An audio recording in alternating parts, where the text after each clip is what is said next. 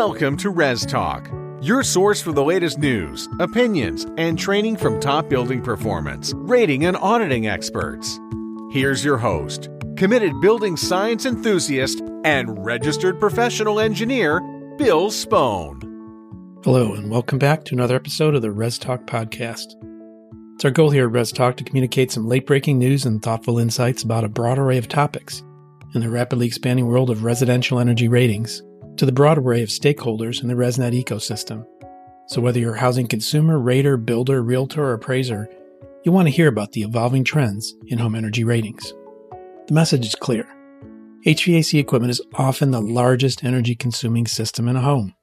Now, while listeners likely know about blower door and duct leakage test, what impact do blower watt draw and refrigerant charge have on HVAC energy use?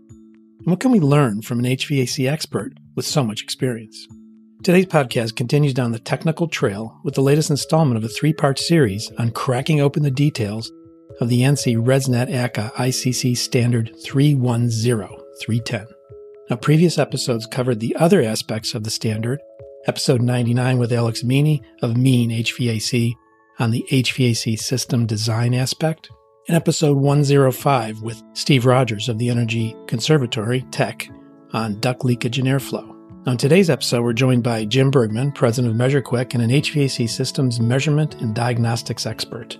Jim will take us on a deep dive. It's very technical, but very informative. He'll introduce us to the technology used to measure blower fan watt draw and refrigerant charge and the power of proper diagnostic methods and techniques. After listening, you'll be better able to understand the why and how of getting these important parameters properly dialed in. Now, there's some links in the show notes related to today's podcast where you can learn more. So let's have Jim take it away and tell us all about unpacking the ANSI ResNet standard regarding tasks 4 and 5, blower watt draw and refrigerant charge. Good morning, Jim. Hey, how are you doing, Bill? Good. Jim, for the listeners out there who are not familiar with you and your background, give us a couple-minute summary of how did you get to be in the place where you're talking about authoritatively a couple of aspects of the standard? Oh, goodness. I have an eclectic background growing up in the industry with my father. He was a heating and air conditioning technician and then went into the Navy and did heating and air conditioning in the service and the Seabees. He was a utilities man, heating and air conditioning, plumbing, and then from there, obviously, into University of Akron, to engineering school, and then education. So I've just crossed a lot of different verticals, I think, in my career and learned a lot of different things. And I think probably teaching was probably the most impactful because that's also where I really had time to look at things and understand them from a very intimate perspective of how things worked. And we got tied in back at that time with Testo, learning a lot about instrumentation and measurement, and then how all those measurements interacted with each other. And they're on the software development, designing the iManifold, and then where we're at today, MeasureQuick. So a lot of teaching and test and measurement experience, a lot of real practical experience that allows me to talk at a little bit different level than most people. But also, I think I've really been lucky to act as a liaison between people in the field and engineers, so I can help communicate pretty complex topics but also from the technician point, see where the hurdles are getting the stuff done, which in standards development is like super important because we can write all the standards we want, but if people can't really achieve the goals of the standard, then they never get used. And I've seen it happen where a lot of people who are teaching helps them learn. You have to learn it from so many different perspectives, as you mentioned. So that kind of gives you a unique way to help us dive into these two aspects of the standard. The standard itself, ResNet Standard 310. You're familiar with that. So talk a little bit about just the overview of why you think it's important and how it operates. It comes down to it in a lot of elements. We got to make sure we're doing a few things right when we're working with the standards. So we got to make sure that obviously we're designing that system. We're making sure the air's going where it's supposed to go. We're making sure that the right amount of air is getting where it's supposed to go, and we're not using excessive amounts of energy, and then the system's charged properly. So if you think about it like from the field service technician, there's only two things they can set up are airflow and refrigerant charge. But in order for them to get the airflow correct, they obviously have to have some design elements there to say, okay, here's how much airflow we're going to have total, and here's how we're going to distribute that airflow to those rooms. And then we got to make sure that airflow obviously doesn't leak out of the ducts. And we got to make sure the duct system's designed so that it doesn't use excessive amounts of current to move the air around. So there's a lot of interacting elements. In our industry, most systems are built rather than designed. So it's not plug and play.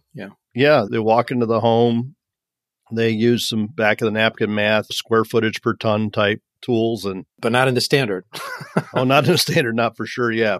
But outside of the standard, the reason that we're trying to develop these standards is the tremendous amount of energy waste in our industry. We're not only responsible for tremendous amounts of energy usage, but even more so, tremendous amounts of energy waste. And as more and more people are building larger and larger homes, we really have to be better stewards of the energy and also now of our raw materials. I mean, if you think about how hard it is just to get a system today, we can't afford to put one in and then have it fail and then have to tear it out and put another one in because the first one was so hard to get. So these are all important elements of why we'd want to have a standard. And a standard, I think, too, it's real important just to say a standard is a reasonable standard of care. It's like what a person who's a professional in our industry would do to assure that that system is designed and tested and working properly when they're done with a job. We don't talk about that a lot, but I think understanding what a standard is, it's a standard of care, and it's really important. So when we get a consensus as an industry, we're all sort of agreeing as, hey, these are the most important elements of an HVAC system to get everything right. Got it. We talked a little bit about the standard overview. Any quick comments on design review, duct leakage, and blower fan airflow before we get into the last two tasks? Yes. Please. You are never without comments, so. No. For me, because we live in the Northeast, and duct leakage has never really been a big deal for me. And personally, because all the duct leakage is typically in the conditioned space. So they've always said whenever we read studies and things, well, it's duct leakage outside the conditioned space that we're really concerned with. And I really got an education on that, how wrong that is when I started working with TrueFlow Grid, because we use an estimated airflow calculation in MeasureQuick, which does a very good job of figuring out how much air goes across the evaporator coil. And I'm in a lab out here and I'm doing some testing. And it seems like always my biggest problems come in the lab for whatever reason. But I'm doing some testing in the lab and I'm realizing TrueFlow and MeasureQuick aren't really agreeing. And I knew they should agree, and I've seen them agree consistently on a lot of other duct systems. And I was chasing around a duct leakage problem. And it was very complex, even for somebody like me, because I hadn't seen it before. I think I've got a lot of experience. I think I've seen a lot of things, but it threw me for a loop and it was challenging. And it really made me realize how much our duct systems leak through such tiny little holes. And just to put this in perspective, I had a 3/8 hole in a duct, and I was using a duct blaster to actually test how much duct leakage I had. I covered up that 3/8 hole, and it was 1 CFM. And so I just got to visualizing in my head, okay, if I were to blow up a balloon to 1 cubic foot with 25 pascals of pressure, how long would it take me to do that? And it's like, okay, wow, this is starting to make sense. In a minute, that'd be really easy to blow up that balloon to 1 cubic foot of air. I just had to visualize it in my head because I just didn't realize how small of a hole introduced so much duct leakage in. And that impacts the system for its entire existence. Yep, it's additive. Just keeps on going and going and going. And we're pulling air from areas we don't necessarily want to pull it from, like radon gas out of a basement. We're moving around the house, or dust or things like that leaking into those holes. And then I had AeroSeal done on my house, and I know for a fact that made a huge impact on getting the air where it needed to go. So whether you're inside or outside the conditioned space, I think duct leakage is probably one of the most understated elements of the standard that we really need to focus on, because it does make a much more significant impact than I ever appreciated in my career. And I've just really learned that in the last year or so. Very cool. For listeners, if you go back to episode 99 of Res Talk, Alex Meany talks about design review. And episode 106 is where Steve Rogers talks about total duct leakage and blower fan airflow in detail. So now let's dig into the detail now with you, Jim, on blower fan watt draw. Why is it important to measure that? So if you think about fans, obviously we're looking at the efficiency of the fan, right? Fan watt draw is just simply how many watts of power are we consuming per CFM or per cubic foot of air moved throughout the house? And it used to be like the fan only ran when the air conditioning system ran. But today, we're using that same blower to control things like ventilation in a home, or air filtration in a home, or distribution of dehumidified or humidified air in a home. So the fan, in many cases, is operating continuously, if not a lot more, like on demand settings, to move air throughout a structure. And additionally, what most people don't ever talk about is how expensive not only these fans become to operate, but how expensive the fans are in general. And so when you start exceeding the fan's capability because you're running at a high fan watt draw, all of a sudden you have a motor that to the consumer might be $800 to $1,000 that you're putting at risk for premature failure, and sometimes very early premature failure. My system, I've had my ECM blower for almost 15, 18 years now, and it's never had a problem. Yet we see some that are failing within the first year. And they're usually failing because the motor is ramping up to such a high speed to try and overcome poor duct design. And so there's two elements we've got to look at. You would sense that through the watt draw? You would sense that through the watt draw. Yeah, you'd sense it through the watt draw. And you'd also sense it by the sound of a jet engine taking off every time your unit starts up. But these are things that we always look at it from an energy standpoint, but I think we also got to look at it from an economic standpoint, a cost of ownership. And if that motor fails 2 or 3 times in your lifetime, the amount of energy it takes to actually produce that motor probably far exceeds what it's consuming when you're going to consider also the amount of fuel it took to take it back, to get it warranted, and the number of people that had to touch it, and then the manufacturing of the product. So we want to, at all costs, avoid premature failure of these types of products because that also has significant energy impacts most people don't consider. Getting it right the first time is critical. It's absolutely critical. So fan watt draw in itself, we're getting a measurement of airflow and dividing it by the number of watts, and you get just watts per CFM of air moved. And typically we want to see about less than 0.58, so about half a watt per CFM. So obviously a larger fan is going to move more air and require more watt draw. What's cool with, if you think about some of the stuff we're doing now with variable speed equipment, 2-stage equipment, because like single stage is always going to move, let's say a 5-ton always move 2,000 CFM airflow. So even on a circulation mode, we may be moving more air than we need to just get air distributed throughout the house. Some of these equipment now, we can actually slow that fan down and drop down and increase the efficiency of the fan. And it actually increases substantially. The watt draw goes down, I want to say, by the 4th power. So when you cut the air in half, you use a quarter of the power on the motor. So there are some things like that we're doing that are helpful. But as far as the standard goes, we're always testing at that highest speed. Got it. The modes of testing, there are 3 that are stipulated in the standard: plug-in watt meter, clamp-on watt meter, and house utility meter. Were you involved in the standard development? Do you know exactly why, or can you speculate? Yeah, I was involved in standards development. I sat on there for a couple of years with that. And it goes back, I tell you, I had a conversation years ago with Warren Lupson, and I was really irritated that they put certain elements in standards. I'm like, who the heck would allow somebody to use a watt meter on their house to measure fan watt draw? How are you going to isolate everything down to the single meter? This is ridiculous, right? And Warren was like, if we make these standards too complex and too expensive, nobody's ever going to even entertain doing them. So sometimes there are things put into standards to make them palatable and affordable on the upfront. But I think most people, after they start doing the standard, they'll probably buy the right tools to do them. And obviously they'll gravitate up. Yeah. But it's not that I think sometimes we put them in there because somebody's going to go, well, what if I just use the home watt meter? It's like, well, yeah, you could do that.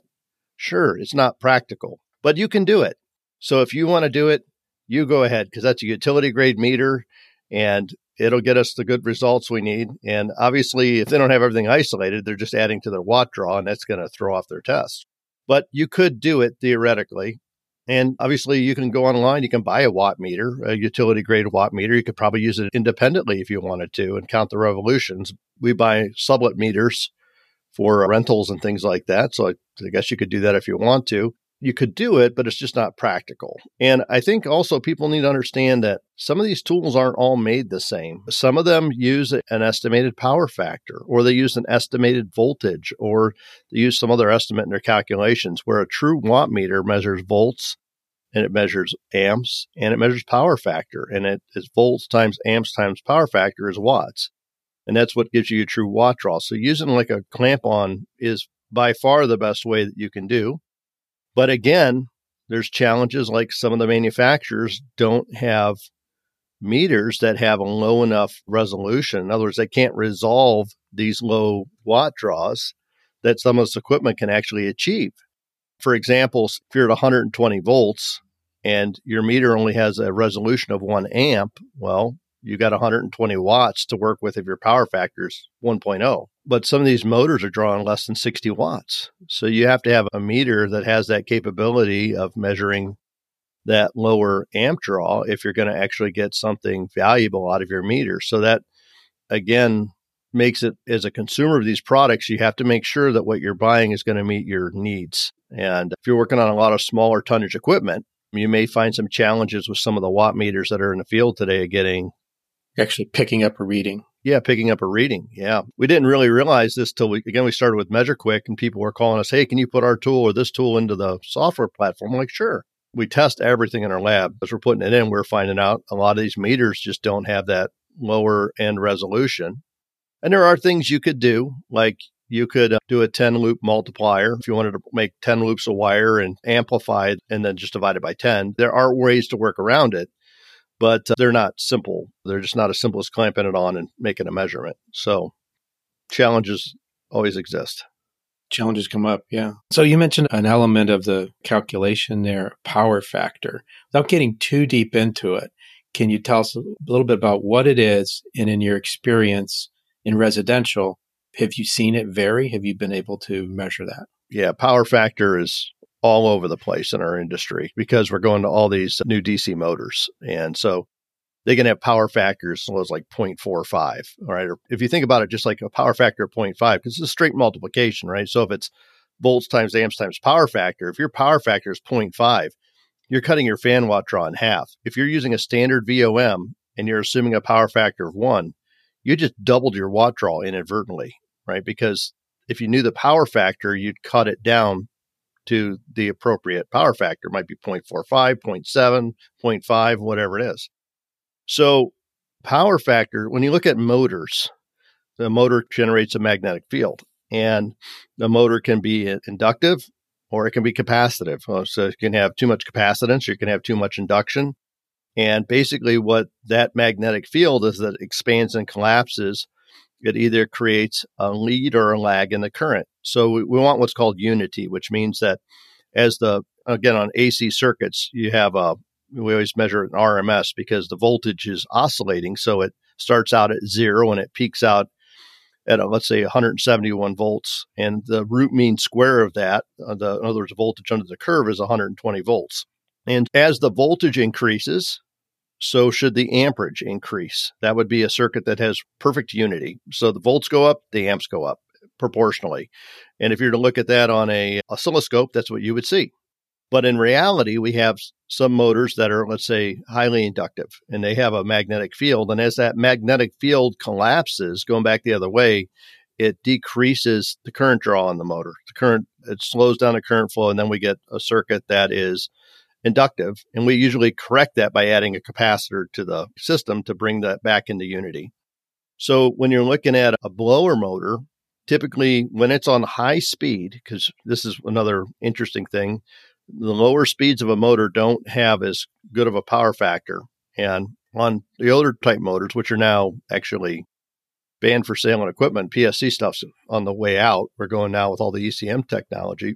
But on the older type motors, a low power factor was typically indicative of a lot of heat being generated. So it's wasted energy. It just goes to heat because the energy just turns from useful energy of rotating the motor to heat energy waste. On an ECM motor, we have low power factors, but it's for a different reason. It's just because the electronics and the way that they pulse the energy through. And actually, on an ECM motor, a low power factor is good. On a PSC motor, a low power factor is wasted heat energy. It's not good. So depending on the type of motor we're looking at, got to look at it both ways. For the listener here, there's a lot of detail and depth into the way these standards are developed. Jim is privy to, aware of, and contributing to a lot of these. And when it specifies a certain kind of equipment, it's because that's what you need to get the details out. That's what you need to be able to make a good judgment and to make a good rating using the standard. And just not to get completely frustrated with the standard. I mean, it's coming into this stuff. I guess my biggest frustration when I was a young teacher, just starting teaching in this, was my students would go, "Hey, Mr. Bergman, if we could use the formula this way," like in this case, it was we're calculating airflow by using temperature rise on a gas furnace. And he's like, "Hey, if we could calculate airflow this way, if we knew the airflow, could we calculate the BTU output of the appliance?" And I'm like, "Oh, yeah, sure. Let me take you out in the shop and show you how to do that." And I realized all the test instruments that I had, I couldn't get an airflow measurement to save my life. I was trying over and over and over again, and I kept getting a different answer every single time. And eventually I told my student, I'm like, "Matt, some things can only be done in the lab." And he's like, "Bergman, we are in a lab." I'm like, "Oh, I guess you're right." And it was that epiphany of like, we are in a lab where the conditions aren't changing. Like we're in a pretty big vocational school and the conditions in the school didn't change and ran the furnace that long. So it's like we had all these very stable variables. And I realized it was my test instruments that were my Achilles heel and my processes and not knowing how to use the test instruments and just, so there was a huge learning curve. So as you buy these tools also, when you make the challenges, whenever you make a measurement, you really have to have an expectation of what the result's going to be. Otherwise, you're going to get an answer and you don't know whether it's the right or wrong answer. And that leads you down the path of when you know what your expectation is of your measurement, then you also got to know, okay, well, what's my tolerance also? So then you got to start to pick tools out that make sure that you can that have the accuracy and then they have the precision. So accuracy meaning that they can make the same measurement over and over again, whether it's right or wrong. It's accurate. Accurate meaning it's against a reference instrument. It's going to have the same reading. Precise meaning that it'll do it over and over again. So a lot of instruments can be very accurate, but only under one set of conditions. And they start to lose their precision when you have variables that are introduced in.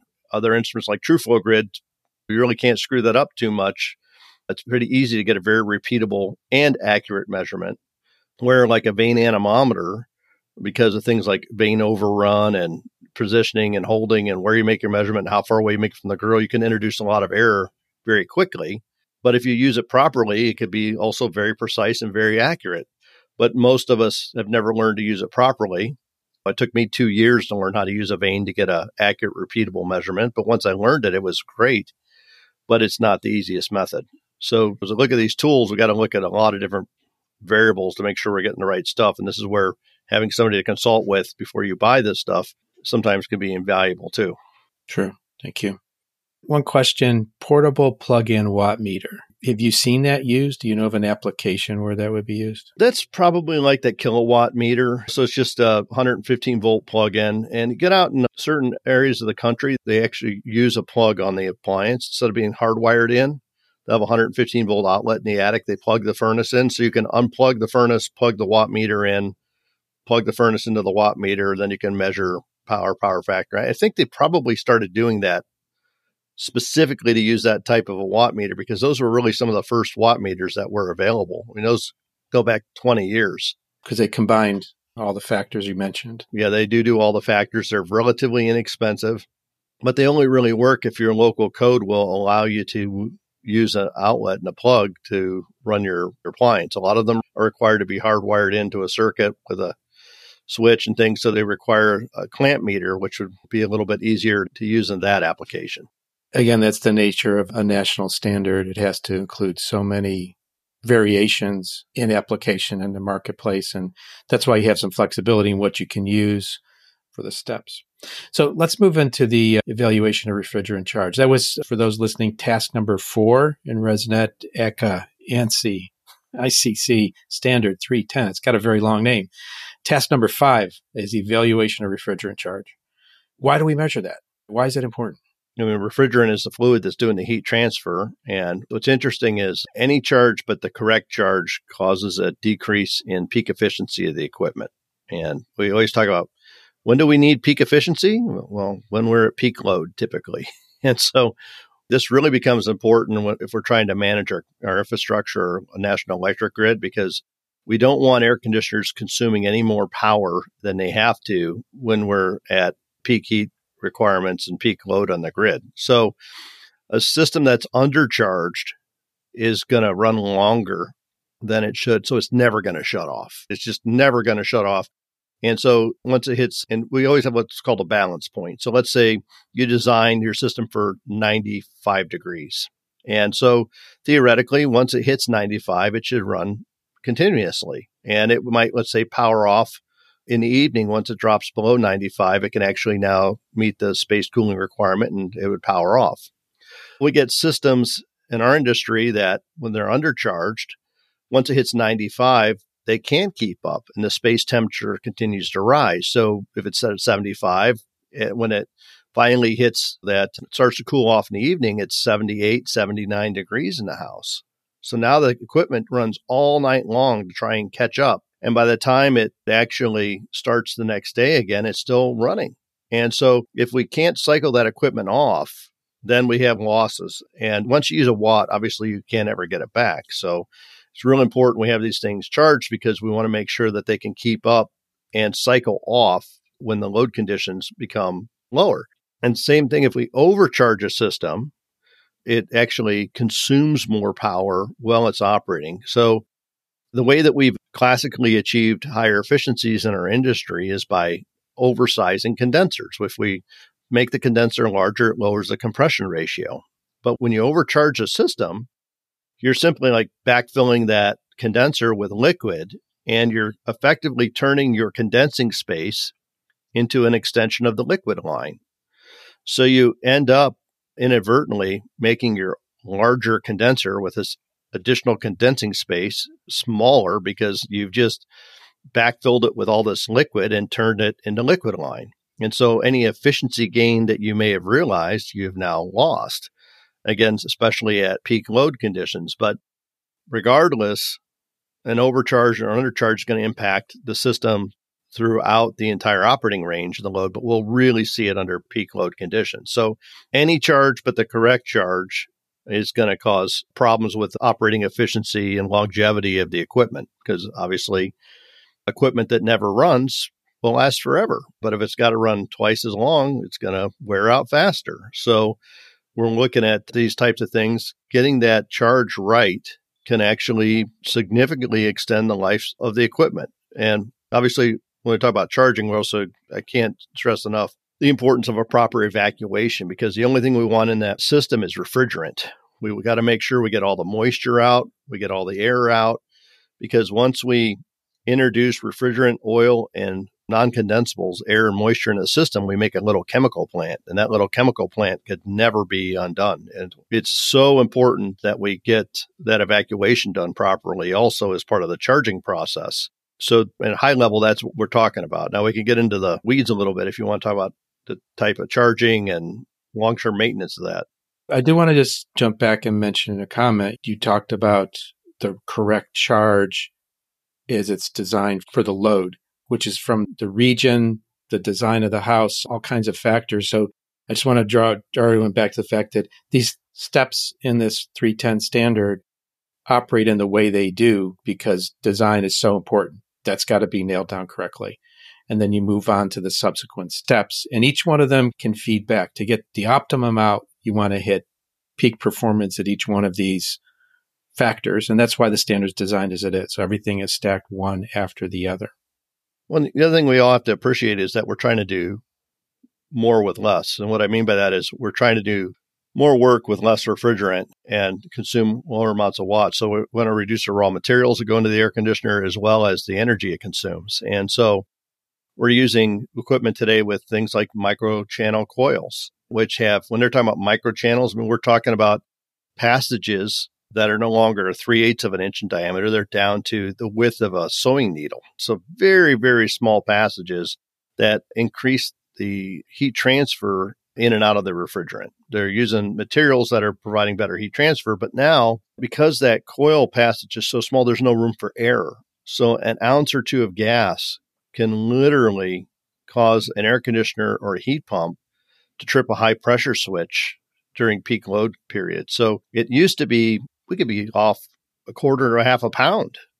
Now we can't be off but a few ounces on some of these systems. They're so critically charged.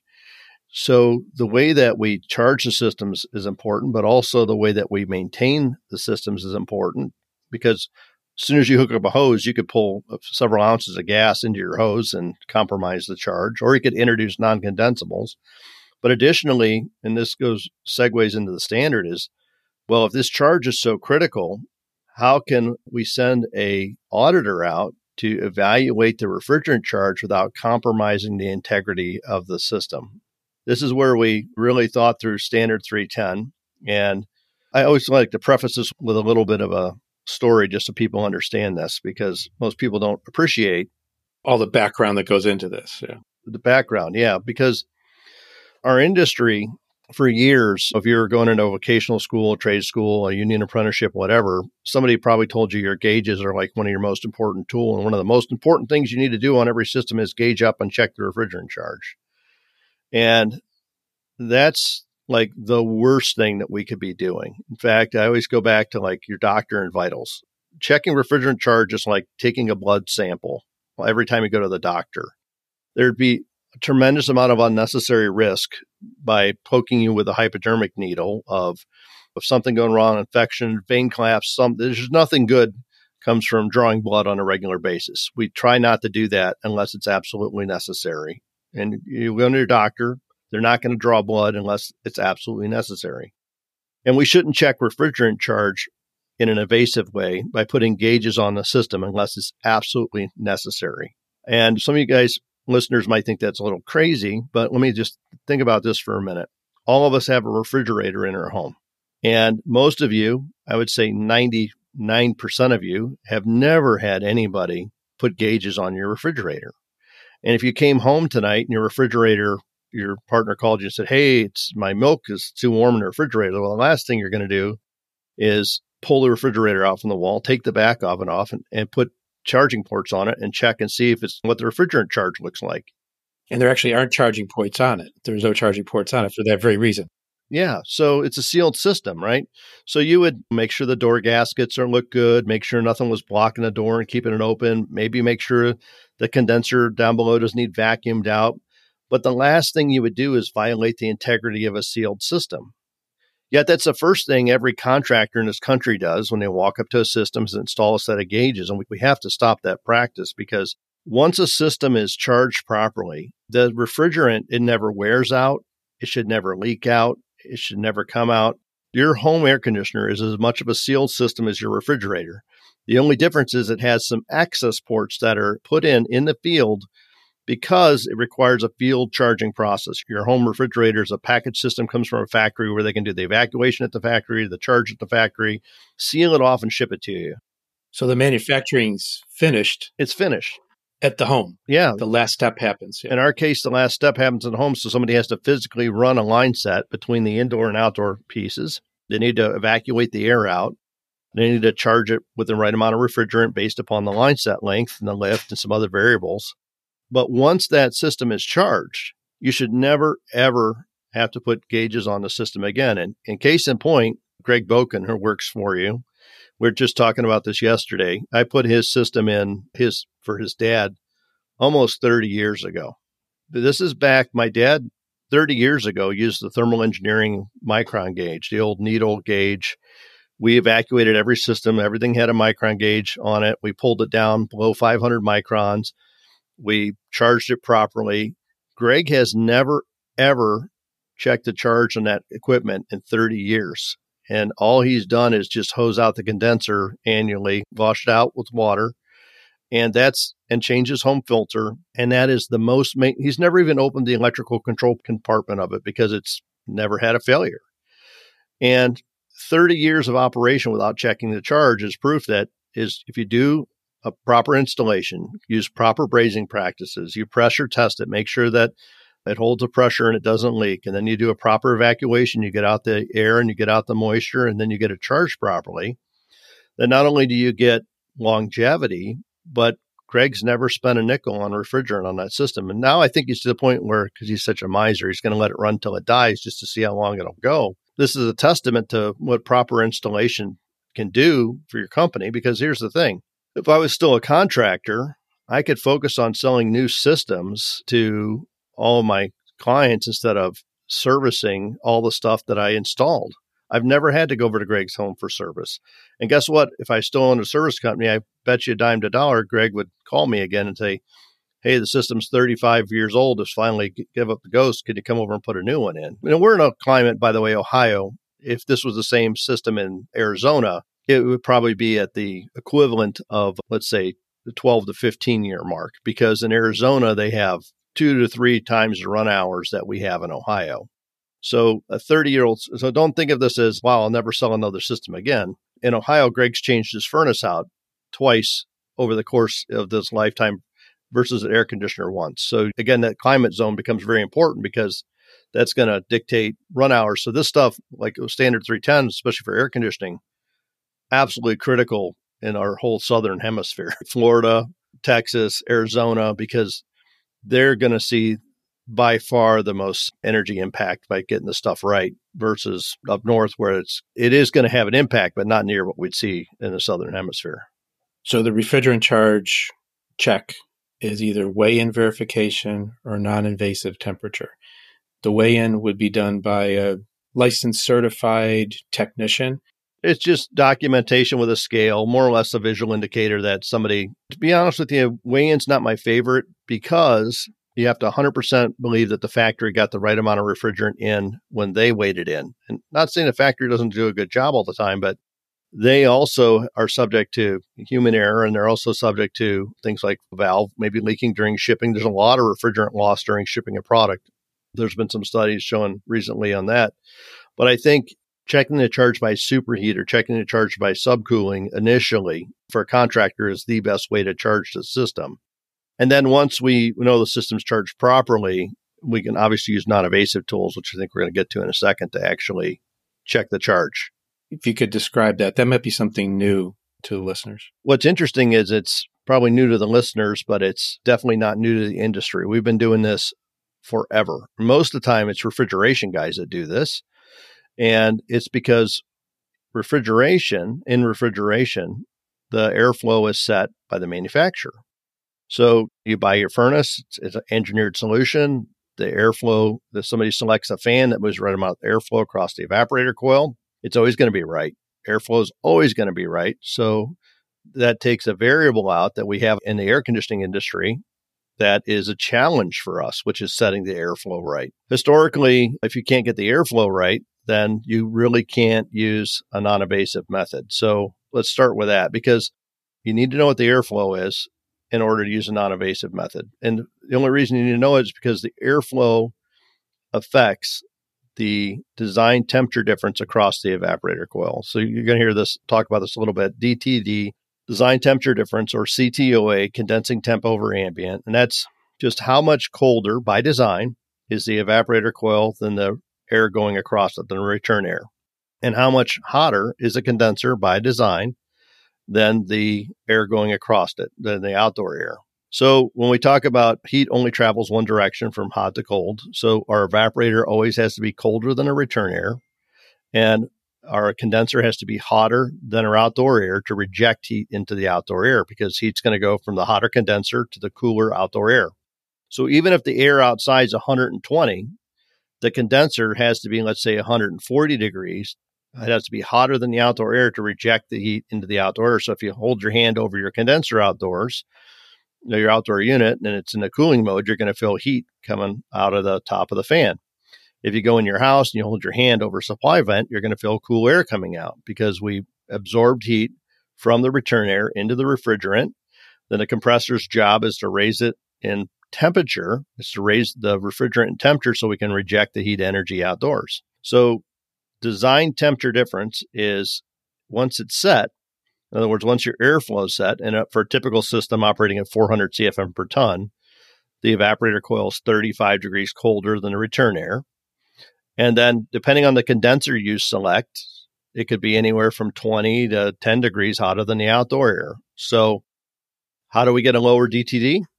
A larger condenser. So if you have more surface area, you can reject the same quantity, because remember, heat is a measure, it's a quantity of energy, where temperature is a measure of heat intensity. So in order to remove the same quantity of heat, we can either have more surface area or smaller surface area and a higher temperature. So there's a temperature to surface area relationship that we have to consider. And that's all, again, part of design. 2 points there, though, is you have some rails on temperature because of freezing. And we're also talking air conditioning mode only right now. Yeah, dehumidification. Yeah, we don't want the moisture. And that's an interesting thing people don't think about is once your coil falls below the dew point temperature, you can't stop the moisture from condensing on the evaporator coil. It's just going to happen. There's two types of load we remove. There's latent load, and latent load is the hidden heat. So it's the energy that goes into the coil by converting the water vapor in the air to liquid water. And then there's a sensible load, which is the actual reduction in temperature of the air by removing the sensible heat from the air to obviously reject both the sensible energy and the latent energy at your condenser, because we absorb both of them at the evaporator coil. So let's get back to non-invasive system tests. Mm-hmm. How does that work? What are the real basic steps? The real basics of it are, at a fundamental level, we just need to know what the design temperature difference is for the evaporator and the condensing temperature over ambient for the condenser. So those two numbers are really, really important because those are designed or engineered into the system. And we actually have to measure them because they are impacted by the installation and the airflow that the contractor selects. So if you have airflow, let's say less than 400 CFM per ton, you're going to have a colder evaporator coil. So that means you're going to have a higher DTD. If your airflow is above 400 CFM per ton, I'm going to have a lower DTD. And that can also be impacted, like if you select a larger evaporator coil. So sometimes we'll match up a 2.5 ton evaporator with a 2 ton condenser. Manufacturers allow that. And so that'll impact your DTD. So what we want to do in the field is, as a contractor, as a technician, you want to very carefully measure and record that DTD because that will allow non-invasive testing to be used going forward. So you use that in conjunction with your superheat. So just to give you an example that's real easy to remember because our industry's used these numbers forever. Typically, if we had a 75-degree return air, we would have a 40-degree evaporator. So 75 minus 40 is 35 degrees. That's the design temperature difference. It's how much colder is my evaporator coil than my return air. So my evaporator coil is 40. My return air is 75. 75 minus 40, there's 35 degrees DTD. So that's the temperature. 40 degrees is the temperature of my evaporator. So if I was a contractor and went out and said, hey, 75-degree return air, my DTD is 35, 75 minus 35, I'd expect to see a 40-degree evaporator coil. Okay? That's the temperature of the evaporator coil itself. So just basic math. Now, if I know my target superheat, and superheat is how much warmer is my suction line than my evaporator coil. So in this case, most of the time, target superheat would be about 10 degrees, 10 to 12 degrees. So I took my 75-degree return air minus my DTD of 35. I had a 40-degree coil. And if I add 10 degrees to that, 10 degrees of superheat, I would expect my suction line temperature to be about 50 degrees of temperature, right? 40 plus 10 is 50, plus or minus 5 degrees. So if I was anywhere between 55 and 45, my suction line temperature is falling within the acceptable range that would be allowable for the non-invasive test. So it's just simply, if I know the target superheat and I know the design temperature difference, and it was recorded at the time of installation, because a DTD won't always be 35 exactly. It could be 35, it could be 37, it could be 32, because in some cases, we only have like 3 speeds to pick from. So the lowest speed might be a little too low and the medium speed might be a little too high. And you got to make a decision as a contractor, do I want a little bit more dehumidification or a little bit more sensible cooling? When you pick that speed, that's going to dictate your DTD, your design temperature difference. And that's why we want to say, okay, now I'm going to measure my return air, look at my coil temp, figure out what my DTD is, and record it so that anybody coming in after you, like a rater or another technician, can now use non-evasive testing going forward to determine if the superheat is in the right range. So it's all about this. You got to assume the airflow is correct, because that's going to be part of what's affecting the load on the system. And then it's the response of the system in the line temperatures of the refrigerant, of the working fluid. And that's why we measure the refrigerant line temperature. We don't really have to assume the airflow is correct because we have tools like TrueFlow Grid. We can set We've it. already tested it. Yeah. So you've moved through the standard. That's why airflow comes before refrigerant charge. Yes. In the standard. Okay. Thank you. Once we get the airflow correct, then that's going to dictate our design temperature difference. And again, because these are field installed systems, each installation is unique. And each equipment is going to have its own unique operation, but within a very finite range of what's acceptable. Because obviously, like you said earlier, once the coil falls below 32 degrees, it's going to make ice. And if the coil gets above 45 degrees, it's not going to really provide you with ample dehumidification. If you're in Arizona, you may not care. If you're in Florida, it's going to be a huge deal. So we have to look at those elements of the design and make sure that we're setting up equipment correctly for the environmental variables that we're dealing with. Otherwise, we're not going to get satisfactory operation, or we're going to get excessive energy consumption. One of the two. There's no free lunch. No. That could be the title of the episode. Well, thank you for summarizing it. You gave us a real deep dive, but I think we've surfaced now and understand. You've talked about the consequences going down the road, why we measure one way versus another way, why certain methods aren't being used, and what happens if these factors are not right. And you gave some really interesting perspectives on refrigerant charge and peak load and peak efficiency and how all these things stack up, and you can really affect what's happening at the utility level by getting these factors right. So you've done a great job in checking all the boxes here on my list of questions. My life's aspiration is checking boxes. Checking boxes. My life work is done. Your life work is done. Jim, if anyone wants to get in touch, learn a little bit more about what you do and some of the things you talked about, what's the best way? Jim@measurequick.com is probably the easiest way. We have some pretty cool videos too on YouTube. If you just search MeasureQuick and non-evasive testing, or even up, you probably have some on TrueTech Tools YouTube channel too. But we've done a lot of videos on how to utilize non-invasive testing methods. And it might be very helpful if you want to delve a little bit deeper into that, because we only really talked about the evaporator side. There's also the condenser side, but it's similar math and similar principles. But those videos are available. And yeah, please feel free to reach out. And if you have any questions, I'd be glad to answer them, because we're really trying to do at MeasureQuick is make standards of compliance easy and achievable. And software is another step you can do that. It's not required, but it can make this stuff a lot more palatable for a contractor. Thank you. And thank you for being a good friend and steward to the industry. Oh, thank you.